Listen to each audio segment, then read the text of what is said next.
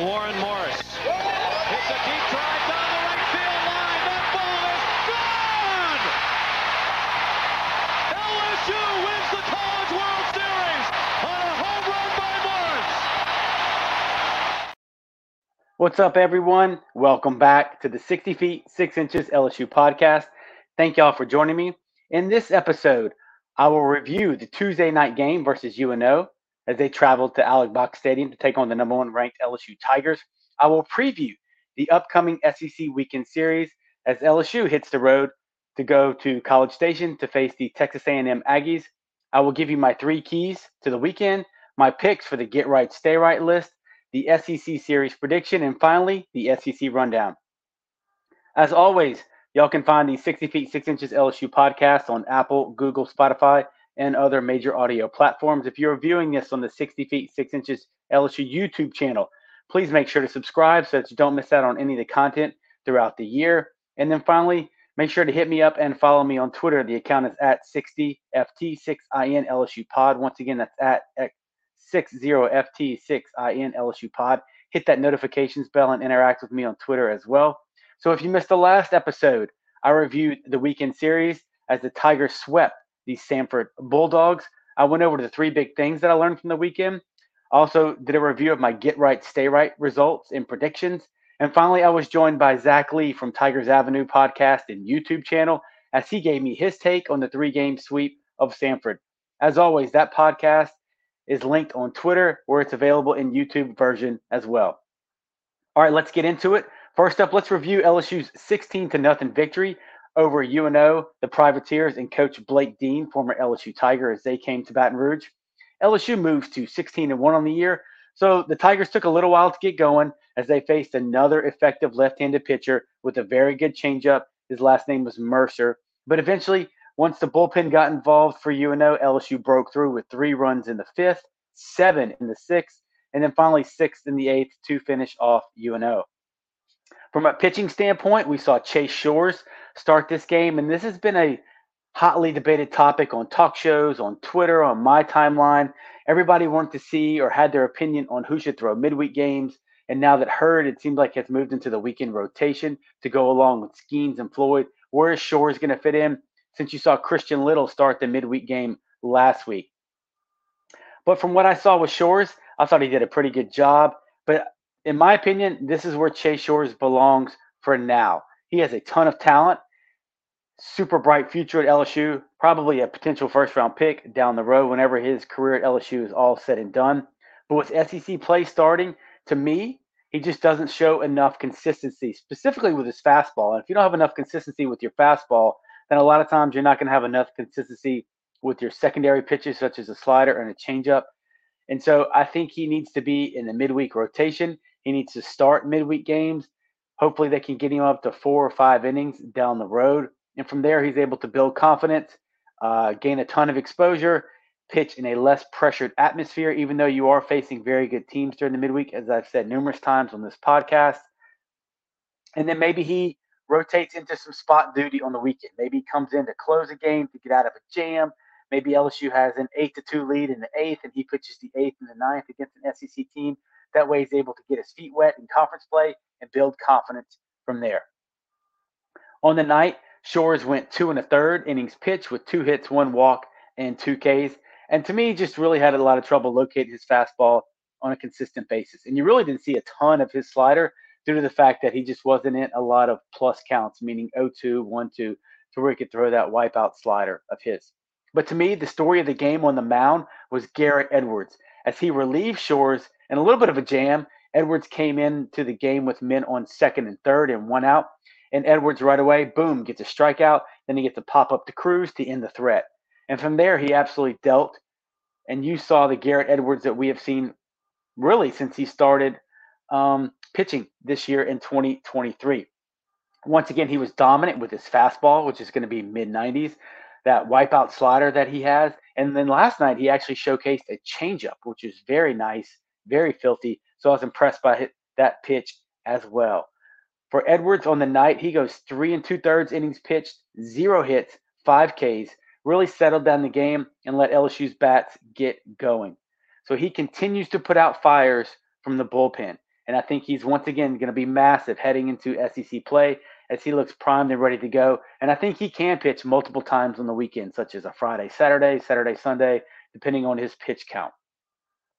After Edwards and Shores, you saw Cooper, Money, and Little all come in, getting inning under their belt with no issues from the Tiger pitching staff. In terms of LSU's hitters, it did take a little while to get going. Mercer did a good job mixing speeds. He had a very good changeup. I thought his breaking ball was below average, but he could flip that sucker in there anytime for strikes. As you saw him start off a lot of LSU hitters with that. His fastball was upper 80s, which he was able to mix inside and outside. So he did a good job early in the game changing speeds, keeping LSU's hitters off balance. But finally, LSU got to him. They drove up his pitch count as he only lasted 4 2/3 innings pitched. In the fifth, you saw Cruz extend the inning, which we've talked about numerous times on this podcast, as he hits a 3-2 single. And then Tommy Tanks, that guy is absolutely white hot, as Tanks hits his first pull side home run of the year. So meaning he pulled it to left field. So he had a Tanks blast right there. That was his 6th home run of the year, which ties him for the team lead. And then in the 6th, you saw LSU break it open again, but with the bunt game. I know a lot of people in this town don't like the bunt game, but LSU used it very effectively on Tuesday night. You saw Milazzo lay down a sacrifice bunt, but as UNO's pitchers turned to throw the ball to third base because they were men on first and second, he tried to get the force out at third base. He threw that ball away. That scored 2 runs. Following up Milazzo, Kling lays down a bunt. That led to another throwing error, which led to a run. Then you see Cruz and Tanks kind of finish off the inning, right? Cruz hits a double. Tanks hits a single, and then finally Gavin Dugas gets in the home run game as he hits a blast as well and caps off that inning with a 2-run home run. And then finally in the 8th, things kind of get out of hand, but you see Josh Pearson come in the game, and he hits a bases loaded double to power LSU to victory, and that was it, all said and done. So LSU takes care of UNO, a team that could really show that they could hit the ball really well throughout this season. They field the ball pretty well for Blake Dean's squad. Excuse me. And LSU did what they were supposed to do. Number 1 team in the country. May have taken a little while to get going, but once they got going, man, that train started rolling downhill, and it was tough for the UNO bullpen to get the LSU hitters out, much like you would expect. All right, SEC play starts this weekend. Real baseball from here on out. Tough competition as LSU travels to College Station, which looks like it's going to be a wet and cold weekend over there in Aggie land. So let's get into the Aggies. We'll look at some stats and then some key hitters and pitchers, and then finally get into my keys and prediction for the weekend. So on the year, Texas A&M is 13-4. They did have a 5-1 win on Tuesday night versus Houston. I watched some highlights of that game. That game was extremely close. It was 2-1 in favor of Texas A&M heading into the ninth. Then they broke it open with an inside the park home run, and then they stacked some hits together, and then they were able to finish off Houston for a 5-1 victory. That is the 8th win in a row for the Aggies. A&M got off to a little bit of a slow start this year. They opened up with Seattle. They swept them. Then they dropped the midweek game to Lamar, who LSU faced last week. Then they lost 2 out of 3 games really out of nowhere to Portland. Then they got beat by a very good Louisville team in the Shriners Classic. But since there, they seem like they put some things together, kind of settled down a little bit, and they've been rolling from there on.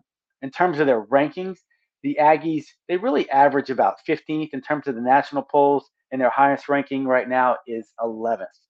When you look at the team stats, comparing LSU to Texas A&M, and then in terms of the rest of the SEC, hitting, they're a little down this year. They returned a ton of guys from last year's lineup, but they're hitting .283 as a team, which is only good for 13, so second to last in the SEC. And then you look at LSU. They're hitting .343 as of last night, and I believe that puts them definitely in the top 4. I think they are third in the conference in terms of overall batting average. So .343 for the Tigers versus .283 for the Aggies. A&M is 13th in home runs. They do not hit a lot of home runs, but they actually lead the SEC in walks, which I'll get into later, but could be a very important statistic as we head into the weekend. So as a team, A&M actually has more walks than strikeouts. And they also run. Obviously, LSU doesn't steal any bases. They're last in the conference. But A&M will look to run when they get on the base pass, as they are 23 of 28 for stolen bases on the year. Your gold-plated money stat of the week, I'm giving it to you early. So before UNO, LSU was second in the SEC in scoring runners from third base with less than 2 outs. If you're listening to the podcast, if you check us out on the YouTube channel, you know I've been tracking that stat all year. To me, I saw those guys work on that in the fall and the spring, and it's carried over now into the 2023 season. So LSU, it may have changed, but as of Tuesday, I did not calculate the UNO statistics, and they were actually one behind Mississippi State in this category. So as of Tuesday, LSU second in the SEC when they score in runners from third base with less than 2 outs. Another gold-plated money stat. They are scoring those runners at a 78% clip, and also to go along with that, LSU is second in the SEC when you look at batting average with runners in scoring position. So LSU is doing a great job of producing when they have opportunities to score runs, and that's going to be very important as you head into SEC play. As the quality of arm ticks up, the quality of the bullpen arms that teams bring in ticks up as well. Pitching, LSU is second in the conference in team ERA at 2.42. It's probably even lower now after the UNO game. The Aggies are sixth in the conference at a 3.50, very respectable team ERA. LSU is first in batting averaged against, so the opponent's batting average versus LSU pitchers. LSU is first in that category with a 167 batting average against. A&M is 11th. LSU is first in terms of the least amount of hits giving up for their pitching staff, while the Aggies are 11th, and that could be another gold-plated money stat right there. So that is something to look out for as well. So give up a decent amount of hits. They have a relatively high batting average, but a good ERA at 3.50. That is nothing to be ashamed of for A&M. When you look at fielding, yes, LSU is number one in the SEC, right up there in terms of the top five, if not the first team in the country at their fielding percentage. It is 990, and they've only committed 5 errors on the year so far in 2023. We knew that was a focus as Jay Johnson took on a more active role working with the infielders. Obviously, Thompson had a little bit of a knee injury last year, and he looks great.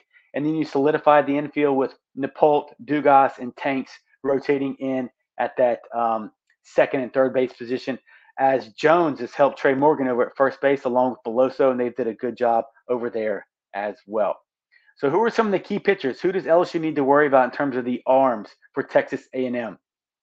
When you look at the 3 weekend guys, now I preview these guys on the Texas A&M preview podcast. So if y'all don't know, just to kind of reverse course a little bit, I did a SEC preview for every team out there. I started out with the SEC East. I did 2 teams in each podcast.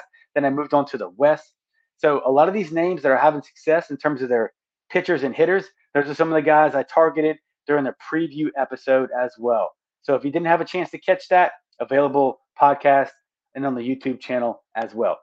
But from a weekend perspective, LSU should face right-handed pitcher Nathan Detmer on Friday night. Detmer has a 2.37 ERA. He is 1-1 on the year with 4 games started, 19 innings pitched, 14 hits, 7 walks, 24 Ks. So a very good strikeout to walk ratio. And he has a 197 batting average against.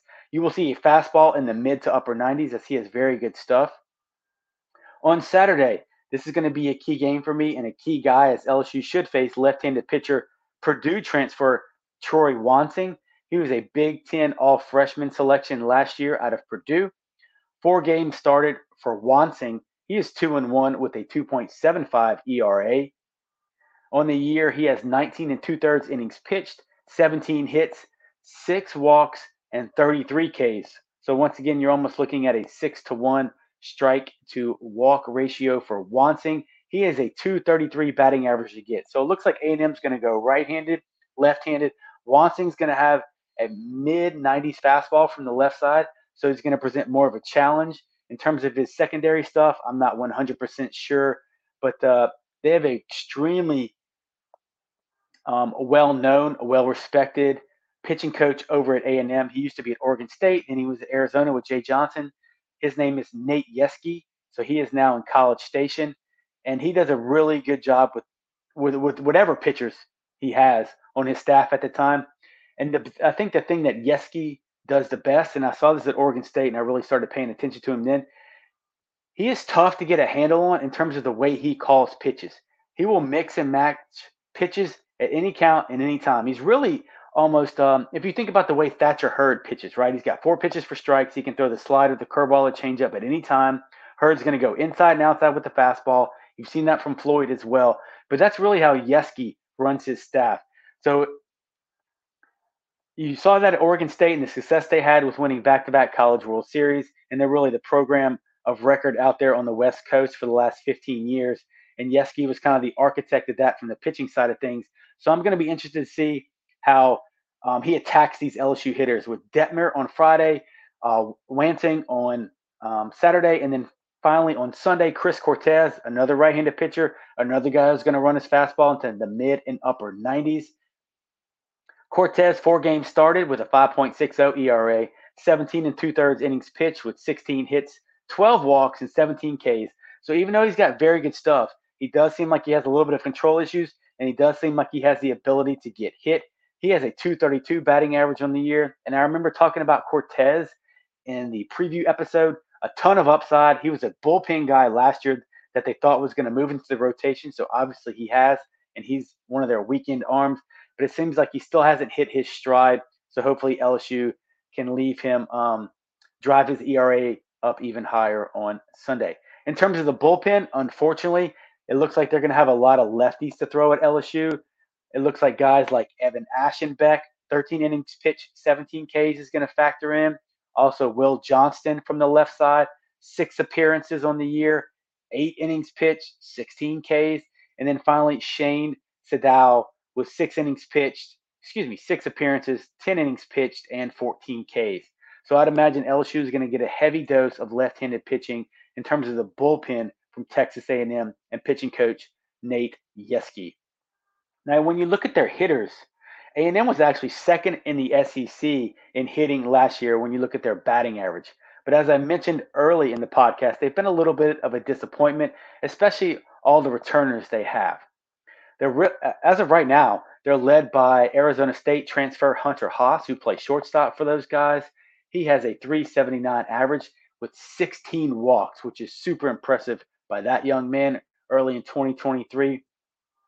And doing some research, and you look at their roster and then their stats, they're going to send a ton of left-handed hitters to the plate this weekend. So I would imagine Cooper and Ackenhausen are going to have their work cut out for them, and they should probably figure to pitch multiple times this weekend, I would imagine, since all of LSU starters, Skeens, Hurd, Floyd, are all right-handed. So I counted as many as 5 left-handed hitters in the lineup, of one of those guys being a switch hitter. They're led by Tab Tracy, who's also hitting 379. Then you have Jack Moss, who had a really good year, and he seems like he's a little bit down this year at 295. And then finally, from the left-hand side of things, you have Caden Kent at 308. In terms of their power guys, we mentioned they don't hit a ton of home runs. I believe they're second to last in the conference in terms of total home runs hit as a team. But power guys, they do have 2 guys with 3 home runs apiece. That is Ryan Targak, who's hitting 232 with 3 bombs. And then finally, Austin Boast, who has 3 home runs as well, and he is hitting 328 on the year. So, what are my 3 keys to the weekend for the Tigers as they travel to College Station? The first one, to me, starting pitching. And this may seem like a no-brainer. I get it. You could mark down starting pitching every weekend. But in my opinion, when you have 2 guys that are new to the SEC in terms of Skeens and Hurd, they are your bookend guys with Friday and Sunday taken up by those guys. I think it's important for all 3 of the starters, then you factor in Floyd to that mix, to set the tone early in each game. Last weekend versus Stanford, the 3 starters combined went 16 innings pitched with only 3 hits, which is absolutely unheard of. 1 run given up, 6 walks, and 25 strikeouts. To me, what I will be looking out for is, can they get through the first 2 to 3 innings relatively clean? Not to say they don't give up any hits, but can they not give up any runs? Can they put some zeros up on that scoreboard while the offense gets settled in and the hitters have a chance to see how that staff is going to work them? Remember, some of the things we talked about on the podcast before is there's a ton of adrenaline, as you would imagine. One, going on the road in the SEC, first SEC series of the year, but also in the first inning. There's just a lot of adrenaline running onto that field and jumping on that mound. So what am I going to be focusing on from these 3 guys? Remember, in the first inning, do you have at least 1 pitch for a strike? Something they can go to. It doesn't have to be a fastball. It's just got to be something they have for a strike. How do they handle A&M's top of the order? Remember, you're going to be facing the other team's best hitters. And then finally, is the umpire's zone tight? typically the umpire's zone starts out tight, it gets bigger, then towards the end of the game, you actually see it retract some. So, is LSU, from a pitching side of things, are they getting squeezed? And then finally, I mentioned that A&M walks more than they strike out as a team. So, with all those things, do you have a pitch for a strike? Is the umpire's zone tight? How do you handle their best hitters in that adrenaline rush in the first couple of innings? Can LSU limit the walks for A&M? You cannot sit there and give them free passes and get that crowd into it and get those things going off on the right foot for A&M, because in turn that gives the rest of their lineup confidence, but it also gives that guy on the other side of the mound, that guy sitting in the dugout watching his hitters have success. That's going to give him confidence when he runs out there to take his turn and take the ball to face LSU's lineup. The second key to the weekend for me is veteran leadership. First SEC series, it's on the road versus a ranked team. So, in my opinion, I think you have to look to your leaders and your older guys to lead this team. And specifically, I'm talking about Cruz, Morgan, Dugas, Thompson, Joe Bear. I realize Tommy White and Napolt are experienced players, but it's their first time playing in the SEC and on the road.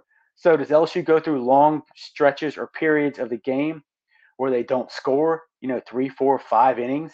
Then the crowd gets into it. I believe the weather is going to be a factor. It's going to be cold and wet over there this weekend. And then obviously LSU has a target on the back as a consensus number one team in the country. They've heard about the transfer portal guys, the high school guys, preseason number one in every poll out there. So obviously LSU is going to get everybody's best shot. So how do they handle that? How do they adjust to that if they encounter some difficulty early on? I look to the leaders, the seniors, the veteran guys to step up, the guys that have been through those SEC wars and lead this team. And then my third key to the weekend is how do they handle left-handed pitcher Troy Wansing from A&M? I mentioned his stats. He's done a great job. He has a great pitching coach behind him. We talked about how he was a Big Ten all-freshman selection last year for Purdue. And it seems like LSU doesn't hit left-handed pitching as bad as a lot of people think they do. But it seems like they hit the guys who have upper 80s fastball, 2 or 3 pitches for strike, especially changeup. They have trouble figuring those guys out. And I think most college teams do, really, if you're going to be honest. But can they figure out how Wansing is going to attack them early on? I would imagine if he's mid to upper 90s or at least 93 to 95 with his fastball, if I'm pitching coach, I'm probably going to work away early in the count, and I'm going to bust a lot of those righties in with his fastball to make them get their hands going, and then you may see him finish them off away. Obviously, moving the ball up in the zone against some of LSU's big power hitters is going to be key for him as well. So can LSU drive his pitch count up as they have been?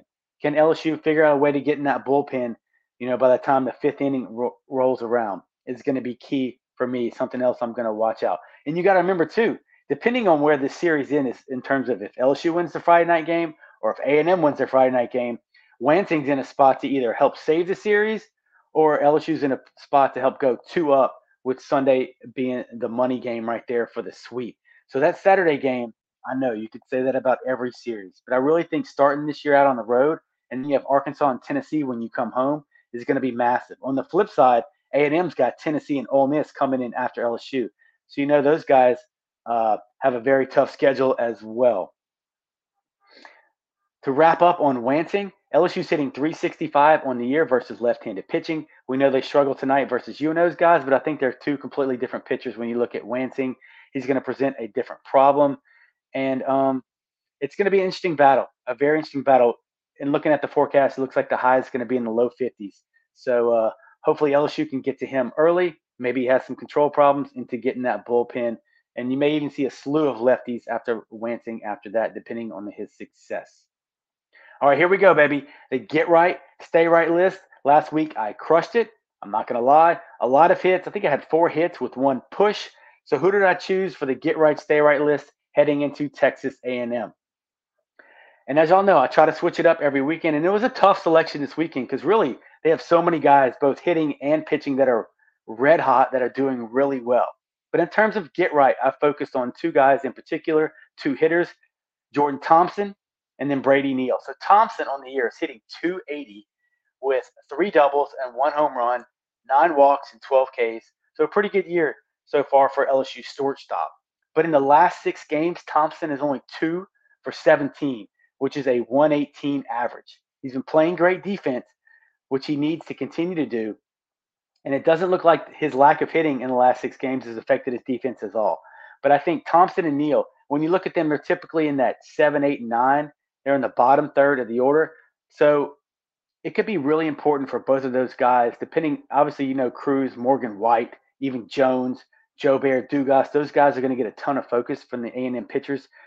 So if those guys are struggling a little bit, it's going to be up to the bottom of the order, specifically Thompson and Neal, to get right, turn that lineup over, and help produce on the weekend where other guys may be struggling, whether that's walks, hits, driving in runs, sacrifices, bunts, whatever it may be. I think Thompson and Neal could be massive in this 3-game series. And then finally, let's talk about Brady Neal on the get right list. He's hitting 257 on the year, 1 double and 1 home run for the freshman. An impressive 15 walks and 14 Ks for Neal.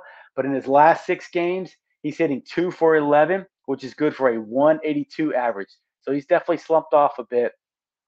The other thing I think Neal is going to face this weekend, I think A&M is really going to test him when they get on the bases. We mentioned they're 23 of 28 for stolen bases on the year. We mentioned that they walk more than they strike out. So I think it's going to be up to him to help control some of that running game. Obviously, the pitchers have to help him out as well. But I think if they get the leadoff guy on to start off the inning, I think they're going to try to run, hit and run, do something to put pressure on the freshman behind the dish. And that's something that could be key, obviously. And that's up to LSU's pitchers, obviously, to keep the walks down, specifically leadoff walks. As we know on the podcast here, those come around to score more often than not, and those could be killers on the weekend. In terms of the stay right, I think you're going to notice a theme in my selections. I mentioned into my keys for the weekend for the starting pitchers as my first key, and they're all 3 on my stay right list. I got stay right, Skeens, Floyd, and Hurd. I just think those 3 guys are going to be so massive, hugely important. I cannot overstate those guys' importance going on the road this weekend. I think LSU's lineup has shown over time they're going to be able to score runs. You just got to give them an inch, and they're going to split that sucker wide open. It may not be 5 or 6 runs every couple innings, but as long as they chip away, right? 1 here, 1 there, 2 there, 1 here, 2 there, that should be good enough to hold this Aggie lineup in check. Skeens, we know his stats on the year, 4-0 with a 0.75 ERA, a batting average against of 0.99. Floyd is 3-0 with another microscopic ERA of 1.08. He has an even better batting average against of 0.94. And then finally, Hurd is 2-0 on the year with a 2.04 ERA. All those guys need to stay right for LSU to have success this weekend. And then finally, Tommy White. He is on absolute fire as of right now. And this could be a massive weekend for him as well, going on the road after that just huge monster year he had last year at North Carolina State. But I'm looking at how is Yeski and his staff, how are they going to attack Tommy White since he hits behind Cruz? It's almost like pick your poison, right? And we've seen from Cruz this year, he is more than happy to take a walk and let White do a lot of the damage behind him. So on the year, Tanks is hitting 396 with 7 doubles, tied for the team lead with 6 home runs. He leads LSU with 27 RBIs, and he's only struck out 5 times this year. I put that out on Twitter last night during the middle of the UNO game. Absolutely amazing. Him hitting consistently behind Cruz and his ability to drive in runs when the opportunity presents itself, then he has the ability to extend innings with 2 outs as well, has been massive for this lineup. A new conference, a new experience for Tommy Tanks. And you don't want to see him try to do too much, right? Just really keep on keeping on. Whatever he's been doing the last couple of weeks, I would tell him not to change a thing. He doesn't need to prove himself to the SEC or the rest of the conference. His numbers last year and then what he's done so far this year are going to speak for himself. And I just think he needs to have the same mindset as he's had the last couple of weeks. And just think if he wasn't hitting well behind Cruz, the ability to those guys to pitch around Cruz is massive, But now I love how Cruz has been bookended with Morgan and Tanks, and I can't wait to see those guys go up against Detmer, Wansing, and Cortez this weekend. So get right, Thompson and Neal, stay right. All 3 starting pitchers, so Skeens, Floyd, Hurd, and then finally Tommy White, stay white, my man. Excuse me, stay white. Sorry about that. Stay right. I'm not going to edit that out. That was a little funny. So, all right, what's my prediction for the weekend? Man, I really wanted to predict a sweep. I did. It was tough. I went back and forth on that, but I think LSU is going to take 2 out of 3 on the road from the Aggies. It's just so tough to sweep on the road in the SEC, and obviously A&M's a very good team. It's not like LSU's rolling into Kentucky or even Mizzou at this point. A&M's ranked for a reason, so I went with the Tigers to take 2 out of 3 from the Aggies. In my opinion, A&M's hitters they really don't scare you. So if LSU's pitchers are able to keep the walks down, don't put a lot of guys on base by way of free pass. Don't allow the leadoff hitters to get on, 5 out of 9 innings, things like that. Don't have a lot of 2-out walks to where A&M can extend innings. I think the pitchers should do a good job. I don't think A&M is going to be able to slug their way to the win in this series unless something unforeseen or something changes that's out of the ordinary for what they've shown throughout the early part of 2023. And I think it's always important for you to win game one. I know that's obvious to baseball fans, but I think really this year with the target, with the pressure, all the accolades that are getting thrown LSU's way, it'd be a great way to set the tempo for the weekend on the road is to take game one from Texas A&M. I also think with Skeens on the mound, he hasn't faced a ton of adversity this year, really. So, what does that look like with him facing the Aggies at home? I'm sure that crowd's going to be riled up. They're going to have the bubble machine going. They're going to have the ball chant going where they count out how many balls in a row you've thrown. So, it'll be interesting to see Skeens face a really good lineup with his amazing stuff, flashing 97 to 100. You've seen him throw that slider a lot more the last couple outings. And if he does face some adversity, how does he handle that? As he's been pretty much blowing through the competition in 2023. I think Saturday is going to be a little bit of a grind versus Wansing. And depending on how Friday night goes, either a win or a loss, Saturday is going to determine the fate of the series. I do believe LSU can get to Cortez, the Sunday starter, very early, as he has shown the ability to have a lot of walks, the ability to get hit. And I think LSU is going to be able to do some damage to him, especially if he's wild. And then if you look at it, if they're 2-0 going into that Sunday game, man, does the pressure mount for Cortez. And LSU's hitters should be swinging free and easy. And the sweep is looking pretty good at that point. So, SEC rundown. We've been doing this throughout the podcast in 2023. A little bit of a newer section. I always throw it into the back end. Let's look at some of these key SEC matchups for the weekend. And I have a couple series that are really intriguing for me. So, I talked about how I did my SEC preview earlier in the year. I also gave my predicted SEC finishes and the records as well. And for the first weekend, I'm just going to stick to that. I'm going to stick to my guns. I'm not going to go changing things up and be a prisoner of the moment. So in terms of series, here we go, baby. Real baseball from here on out every weekend. You have Florida against Alabama. I believe Alabama's on the road in that one. I have the Gators taking 2 out of 3 from the Tide as Alabama absolutely struggled last weekend losing to Columbia. Georgia and South Carolina is one of my intriguing series of the weekend. Both these teams can hit. South Carolina does have a better pitching staff statistically, but I have USC taking 2 out of 3. But I wouldn't be surprised to see if the Dogs took 2 the way they're swinging the bat. Tennessee at Mizzou, Vol sweep. Ole Miss at Vanderbilt is my another kind of second intriguing series. Ole Miss can absolutely hit it. Their pitching staff is They have a mid-4s ERA. Vanderbilt, worst hitting team in the conference, one of the best pitching staffs. Not a surprise to SEC baseball fans. Initially, I was down on Ole Miss this year, but they've kind of proven me wrong so far. We'll see what happens to the Rebs as they get into conference play. Vanderbilt, I've been worried about their bats all year long, and that looks like it has proven to come true in 2023 so far. When I did my predictions and I was doing the records for each team, I did have Vanderbilt taking 2 out of 3 at home. I don't know if that's going to be right, but I'm just going to stick to my guns. I'll have Vanderbilt taking 2 out of 3 at home versus Ole Miss. Arkansas host Auburn. I have Arkansas taking 2 out of 3 at home. And then finally, Mississippi State at Kentucky. Kentucky to me, I know a lot of people say Alabama, but Kentucky to me, I believe they're 14-2. They have been the surprise of the conference. I know not a ton of people pay attention to Kentucky baseball. I really don't. But they've done a really good job, have a good pitching staff, have some good stats. But I see Mississippi State. They can really swing it. Their pitching staff is starting to come along. Their numbers don't look great.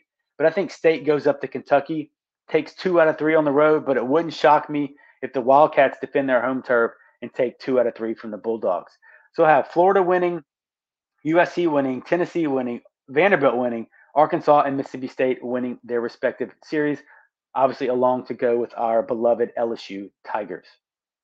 All right, that's going to do it for this week's review of the LSU versus UNO midweek game and a preview of the first SEC series of the year as LSU goes on the road to take on the Texas A&M Aggies. Thank y'all for tuning in. As always, reminder, subscribe to the YouTube channel and follow me on Twitter at 60FT6INLSUPod. This podcast will be available Apple, Google, Spotify, other major audio platforms. So next up, the Weekend Series Review Podcast. If we go live, I think the technical issues have been ironed out here at the Demui household. If we go live, it'll be roughly about 5 or 5:30 after the Sunday game. I will put that out all over Twitter to let people know they can tune in, get in their questions, comments, and we'll have guests and analysis for that instant analysis. And hopefully you see a LSU series win. It'd be great if they swept on the road to let the conference know that the preseason and current rankings are not wrong and that all the accolades that have been thrown that way have been well deserved. So until next time, y'all stay safe. And as always, go Tigers.